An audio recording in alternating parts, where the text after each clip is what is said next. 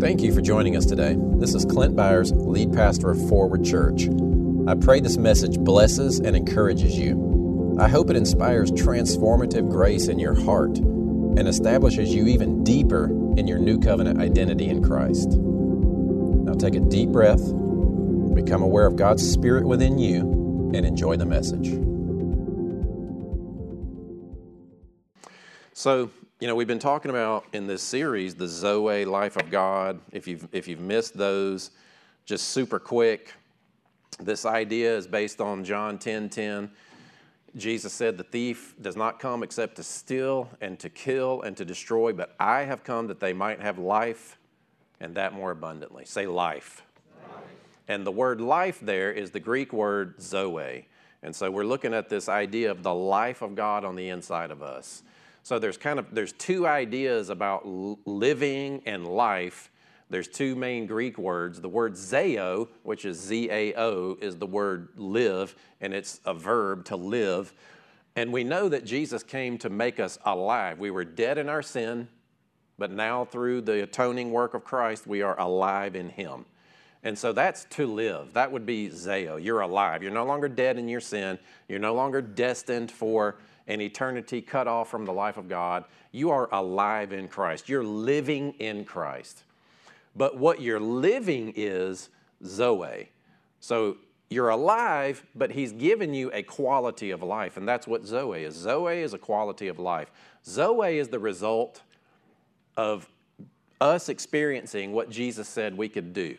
Lay hands on the sick and they recover. He is our provider. He is our wisdom. He is our righteousness.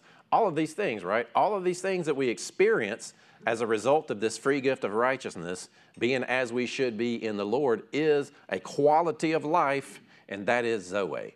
So, and that's, I'm telling you, that can be the offensive part of the gospel, right?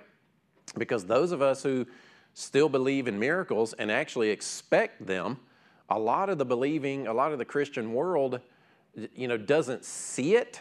So they just kind of take a back seat and make excuses and water it down and somehow attribute it to God's will.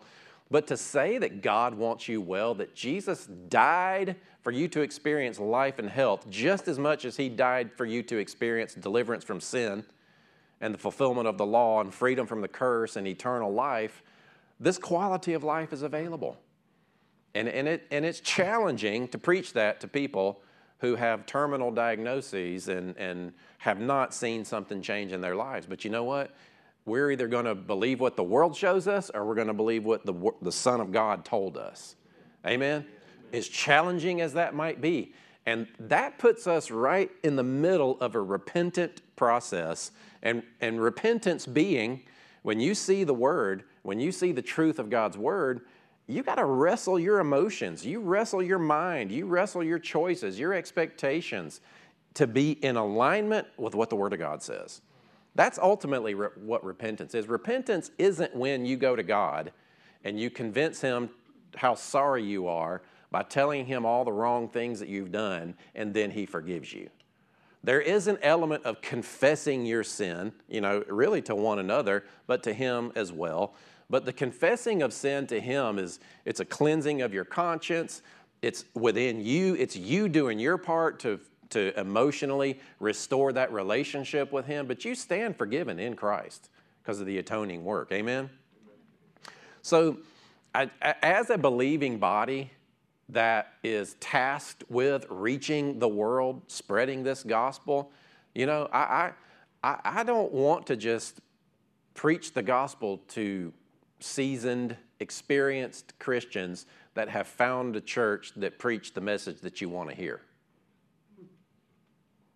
Right? Because I know a lot of you, it's like, man, there's not a church around here that preaches the gospel in this way. There's not a church around here that focuses on the new creation reality and the finished work of the gospel. So that's why I'm here. Praise God. We want to be that. We want to be that safe place for people that are looking for a church that's preaching the new covenant and speaks to your new creation identity. But then I want to take that and pour that out. I want to live it outwardly. Amen? And even myself, I want to challenge myself to be a little bit more open and vocal. I remember when I first got saved, man, before I knew anything about anything, and I just had to tell people this message. We were living in Buckhead, and I hit the streets in Buckhead and just would lead a couple hundred people to the Lord the first year that I was thinking straight. Just going out there and just talking to people and telling people about Jesus and praying for people, you know.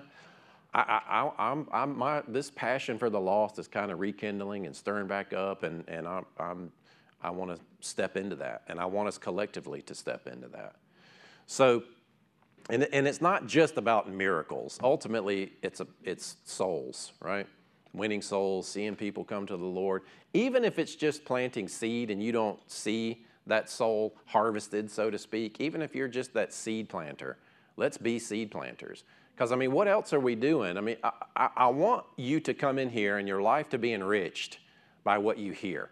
Like, I want your faith to be stirred and you personally experience deep and radical transformation, but that you're also then stirred as if you went to a restaurant that had the best steak on the planet that you have ever eaten, and you got to go tell somebody, man, they got a great steak over there. The gospel, isn't the gospel even easier than that to talk about? And those of you that aren't steak eaters, you know.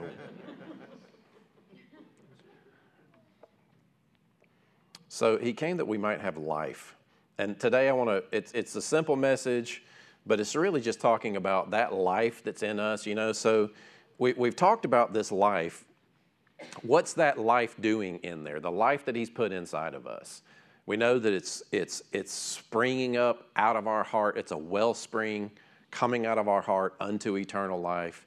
We know that that same Spirit that raised Jesus from the dead is moving in our bodies, giving life to our physical bodies. Jesus taught us that that Spirit, that life that's inside of us would show us things to come, remind us what the Father is saying, do all these amazing things through us. But we have this power on the inside of us. You know, if anything, that's what I want to connect with in this series is the reality, you're the temple of the living God. So it used to be under the old covenant when God picked his chosen people and moved around with them on the temple and in the tabernacle. And every time there was a temple dedication, the fire of God would fall to receive the sacrifice. This is interesting. I wasn't planning on this, but I want to give you this. So every time there was a temple built or a tabernacle dedicated, there's always an initial offering or an offering for anything in particular, and the fire of God would come and consume the sacrifice. And the sacrifice was never worthy to fully consume the fire of God. Now, a lot of people talk about, send your fire, Lord, send your fire. I don't think you want that. Because when he sent his fire, it was for judgment on the sacrifice. But something, and so always in the dedication of a temple, wow, I scared myself on that clap. Always in the dedication of a temple, there was a sacrifice being consumed by fire. Then you think about the new covenant being established and God's temple being dedicated. Let me ask you this. When was the new covenant temple dedicated? It was on the day of Pentecost, when God's fire in the mouth of his people fell onto his new temple at the day of Pentecost. The new temple was dedicated, and that is the church, the people, us. We are the temple of the living God. That was what God was doing. God was pouring out his Spirit. And here's what's interesting. Because we, the body of Christ, was righteous, it wasn't consumed.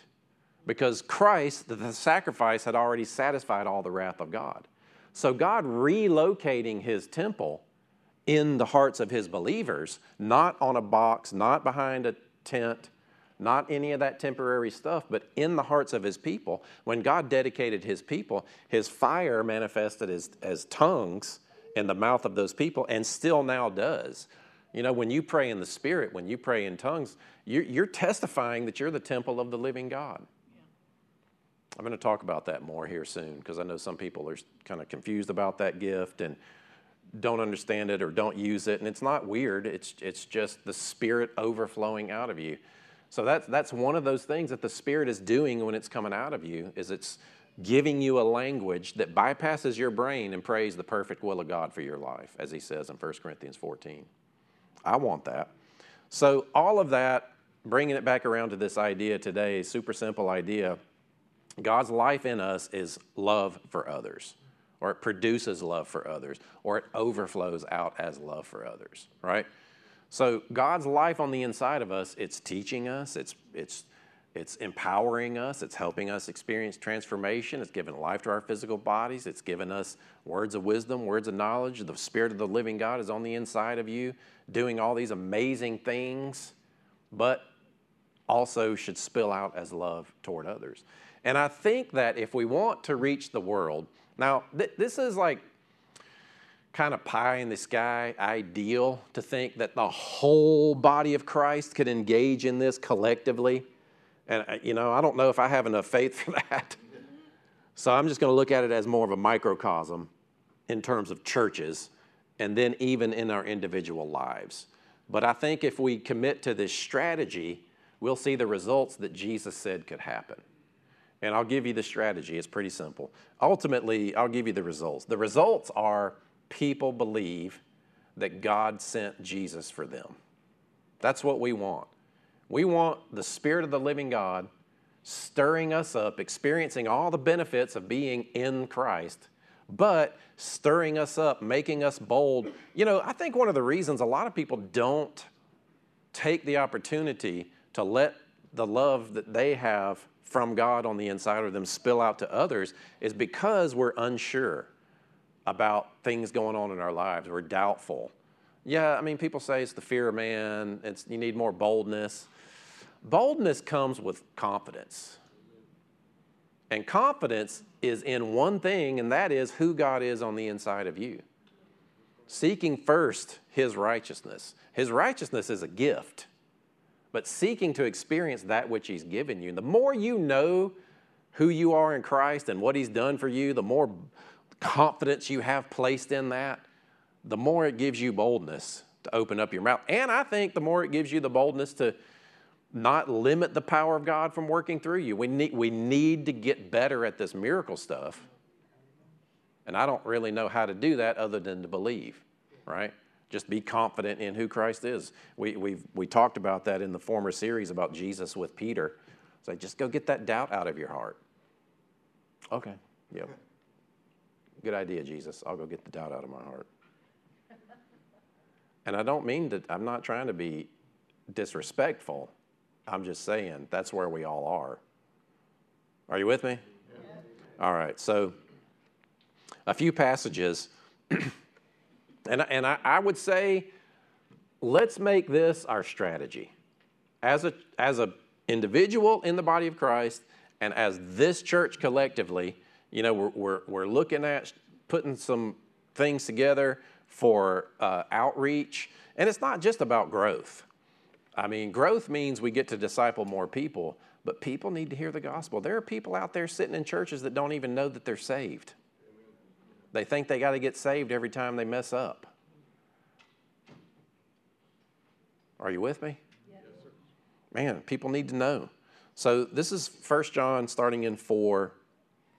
We're going to read from 10 all the way through 16.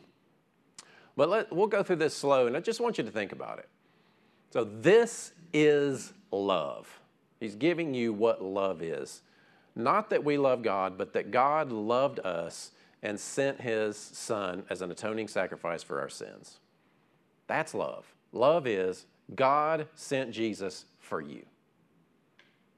That's the simplest message, but honestly, if that's all you ever knew, how deeply have you taken that into your own heart and processed that and thought about that? All the other benefits are true as well, but it starts right here. We love Him because He first loved us.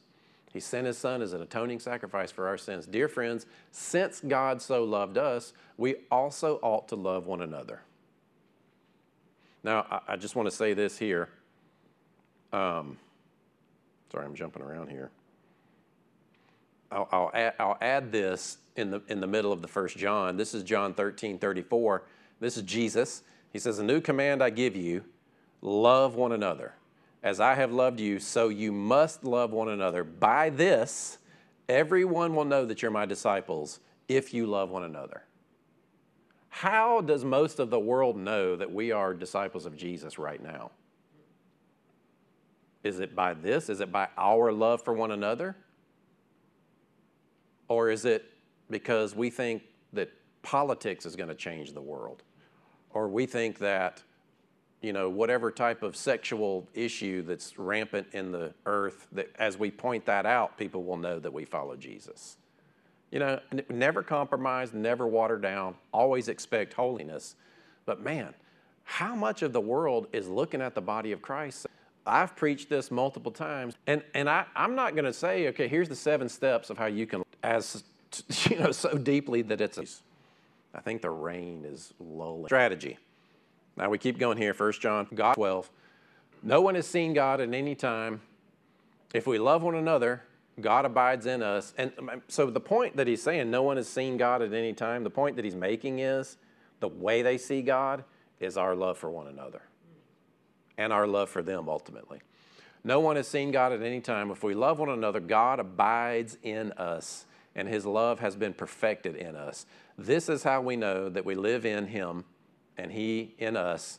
He has given us of his Son, of his Spirit, and we have seen and testify that the Father has sent his Son to be the Savior of the world. 1 John 4:15, if anyone acknowledges that Jesus is the Son of God, raise your hand if you've acknowledged that Jesus is the Son of God. If I see any hands out there, we'll pray for you to be saved at the end. You could acknowledge it right now. Yeah, Jesus is the Son of God. So if anyone acknowledges that Jesus is the Son of God, God lives in them and they in God. I mean, how important, this idea of Christ living on the inside of us, it's brought up in pretty much every major doctrine that comes there, and there's not that many major doctrines. We read Scripture and we think there's all these different things, but there's really a lot of common threads. And Jesus commanding us to love one another is all brought together by the idea of him living in us, this life of God that's on the inside of us. So the natural outcropping of the Spirit of God on the inside of you is love for one another. Verse 16, and so we know and rely on the love God has for us. God is love, and whoever lives in love lives in God, and God in them. And then again, a new commandment I give you, to love one another. And then this passage here, I love John 17.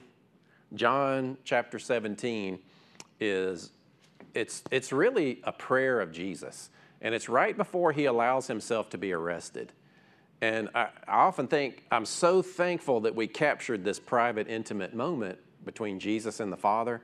And Jesus is praying for us. And it must have been when Peter, James, and John were nearby and one of them overheard it and recorded it. Obviously, John heard this in some capacity.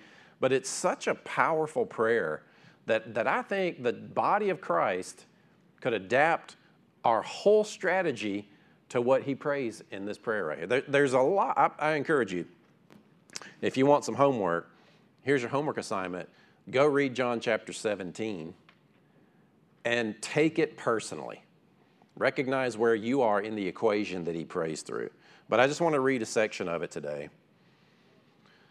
John 17:20, my prayer is not, this is Jesus, my prayer is not for them alone. I pray also for those who will believe in me through their message. Say, that's me. That all of them, now, I love this. Get a mental picture of what this looks like for you. That all of them may be one, Father, just as you are in me and I'm in you. How unified do you think Jesus and the Father are? That's what he is praying for us to experience as the body of Christ. That and there's a list here that talks about what love is that I'm going to end with, but that's what he expects. Are we fighting for unity, or are we easily offended into division. I want to fight for unity. Amen? I want to fight for unity, not just because it's a commandment of Jesus, which, by the way, all the new covenant commandments come with blessings, but there's no cursing with them. Like if you don't keep a new covenant commandment, there's no curse for not keeping it, like there was under the law. Just a little bit of good news for you. Why is that? Because Jesus was the curse, became the curse of the law. He was cursed for breaking the law on our behalf. So, but it's just so amazing to me.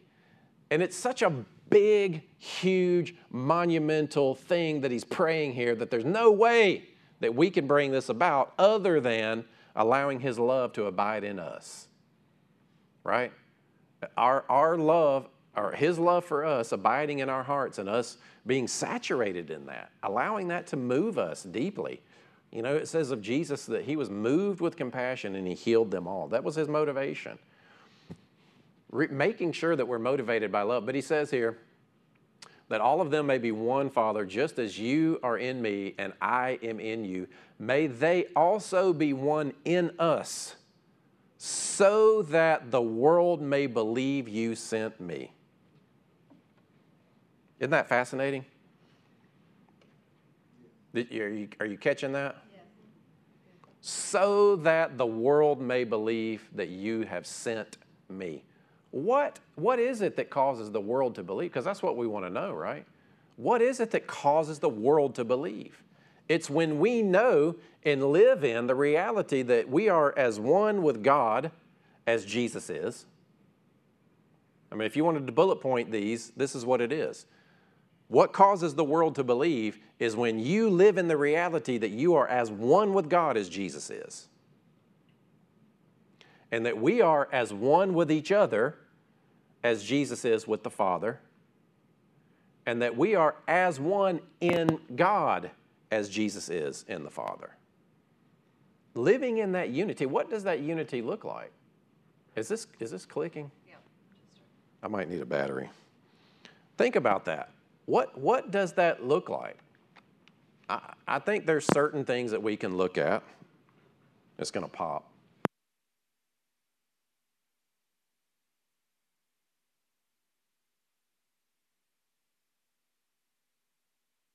That's Cody's. Am I on? All right. So this is what we're after. Now, listen.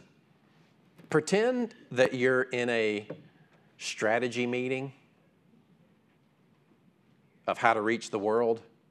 You know what I mean? Like I love this body. Man, Sarah and I are committed to this church. This is what we will do for the rest of our lives. This is what God has called us to do, and we are firmly in place, and this is what we know. If Jesus were to appear in front of me and he would say, I'd like for you to do this, I am 100% convinced that it's this.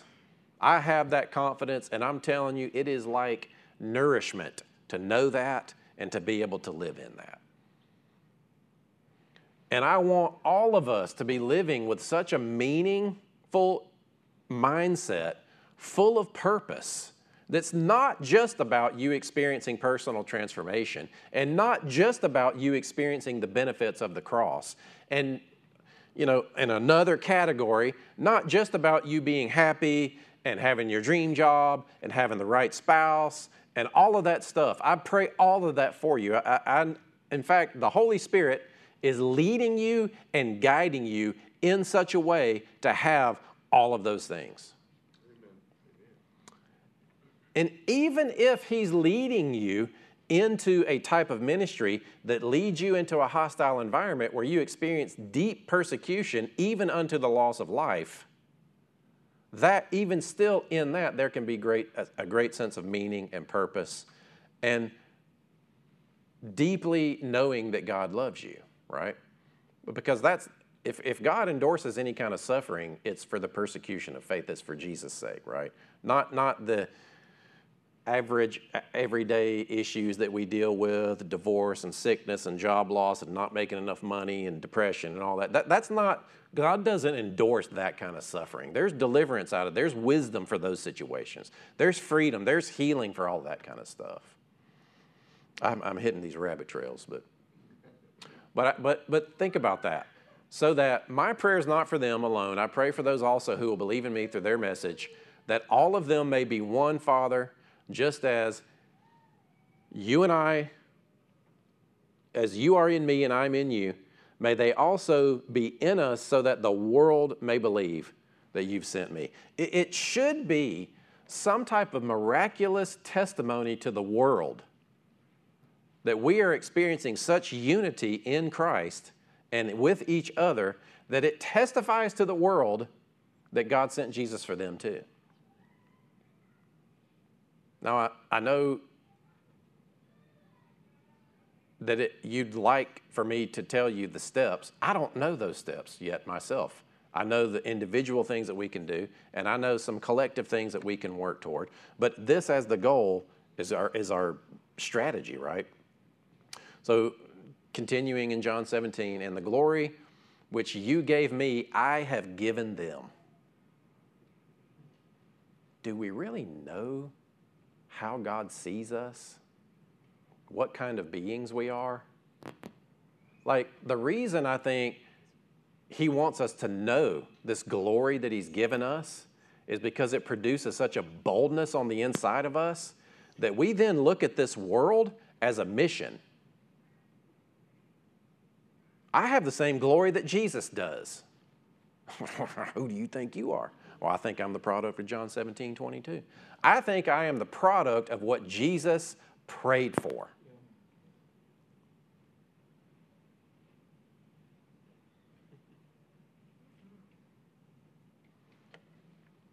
And the glory which you gave me, I have given them.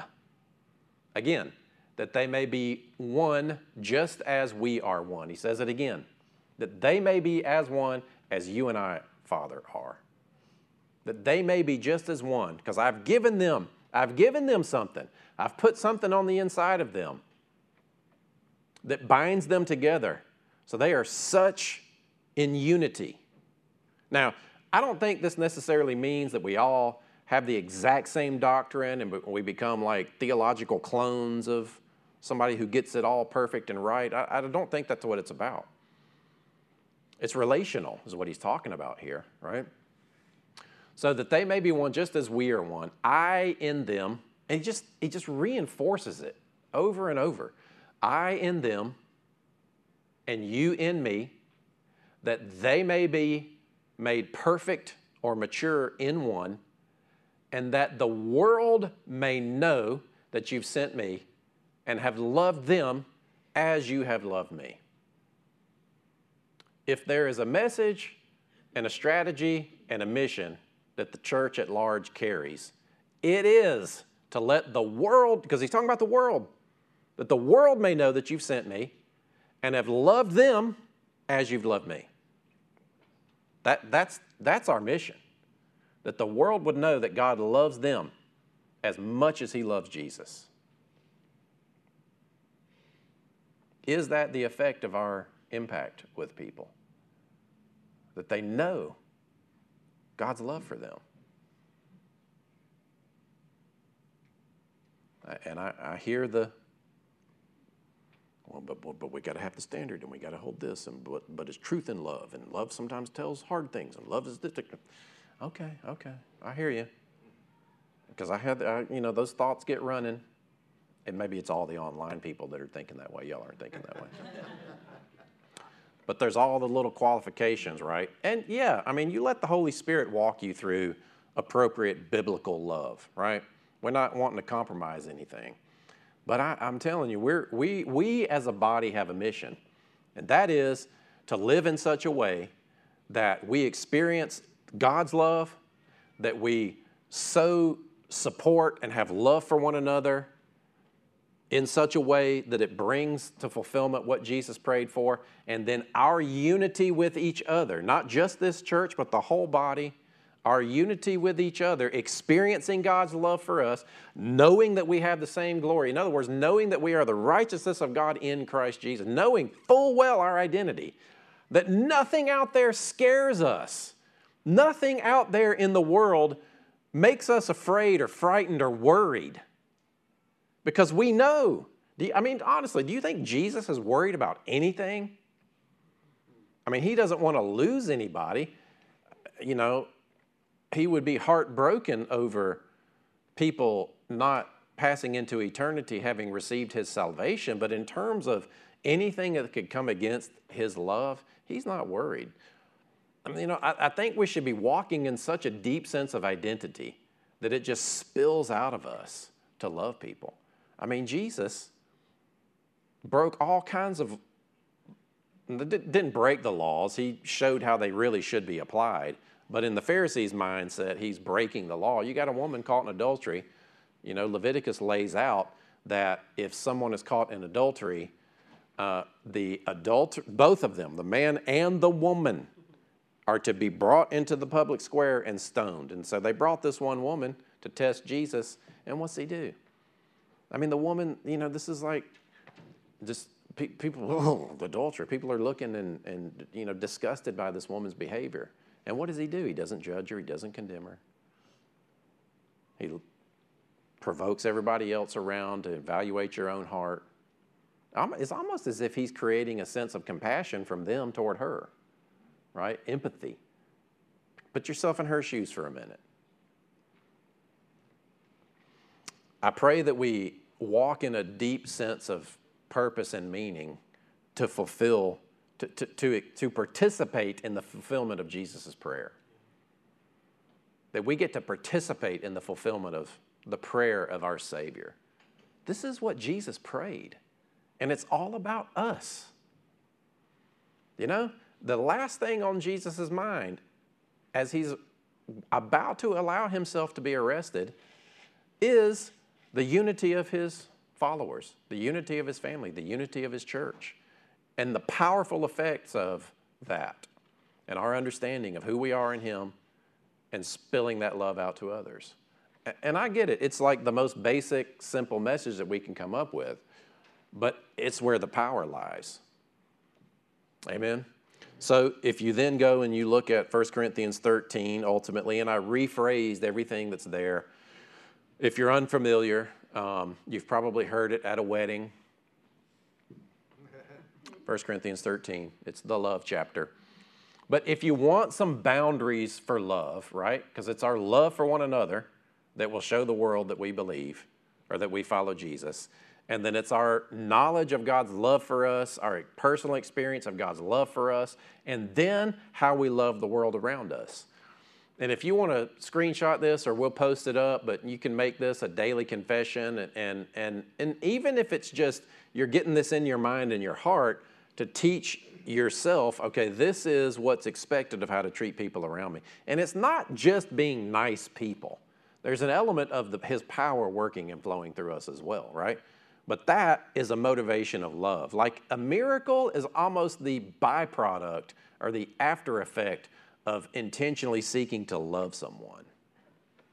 And man, I'm telling you, we have some circles that make it all about the gift and the power.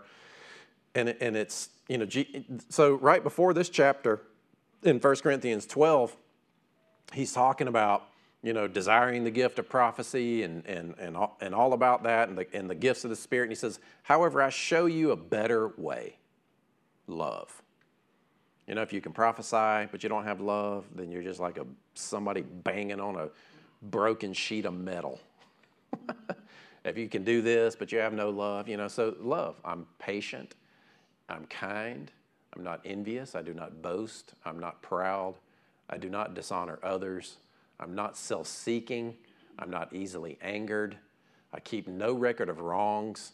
Now, we're to love the world. I keep no record of wrongs. Really? Well, they're going to get away with it. They got to know that they're sinners. Do they? They got to know God's love. Is it the fact that they know that they're a sinner that gets them saved?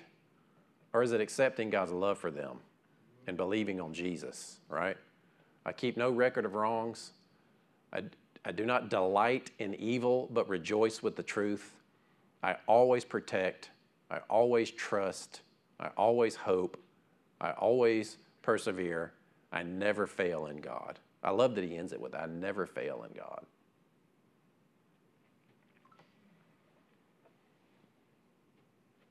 Come on up, Chris. So, this is I'm kind of wanting to install this as an effort for us to put some energy toward. And I don't know exactly what all that looks like. I don't exactly know what comes out of it. And I'm not saying we're going to change and try to be some other kind of church, but I just want us to be enriched, yes, experience personal transformation, yes, grow, change personally, experience the love of God, rest in knowing that you are safe and secure in him no matter what. But man, others need to know this. Others need to know this, don't they? And statistically, people are receptive, when you speak it in love, that the world would know. That's ultimately what he's praying for. That's his goal, that the world would know. Jesus, we just are mindful of your prayer, that as you are preparing for the cross, you even prayed for God to do it another way because you knew what was coming, the horror of being separated from God and passing into the grave, dying the death that we deserved. But before that, you prayed that we would know that we have the same glory that you do. You've given it to us. Father, thank you for revelation in that. Thank you for revelation in walking in the reality that you've given us the same glory that the Father gave you. It's so monumental. We can't even break that down. But Holy Spirit, you said that Jesus, you said that when the Spirit comes, he would teach us things that you couldn't say back then. So we open our hearts to be taught, to be led by you. We trust you. Just say that. I have the same glory that Jesus does.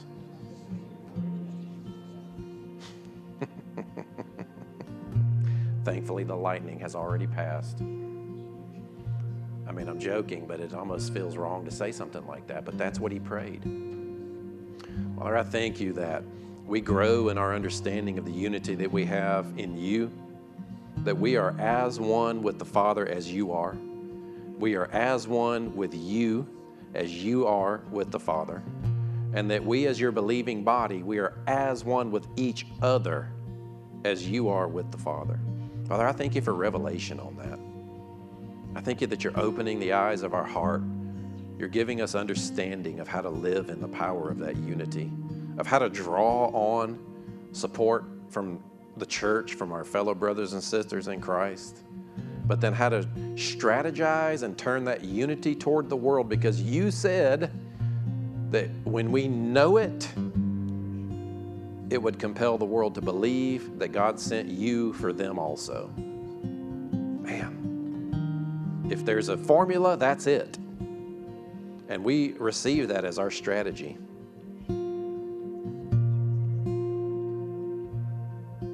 Thank you, Father. Jesus, we worship you. We thank you for wisdom and revelation and the knowledge of you. Father, and as we are inspired in those moments, we make a commitment to put it into practice.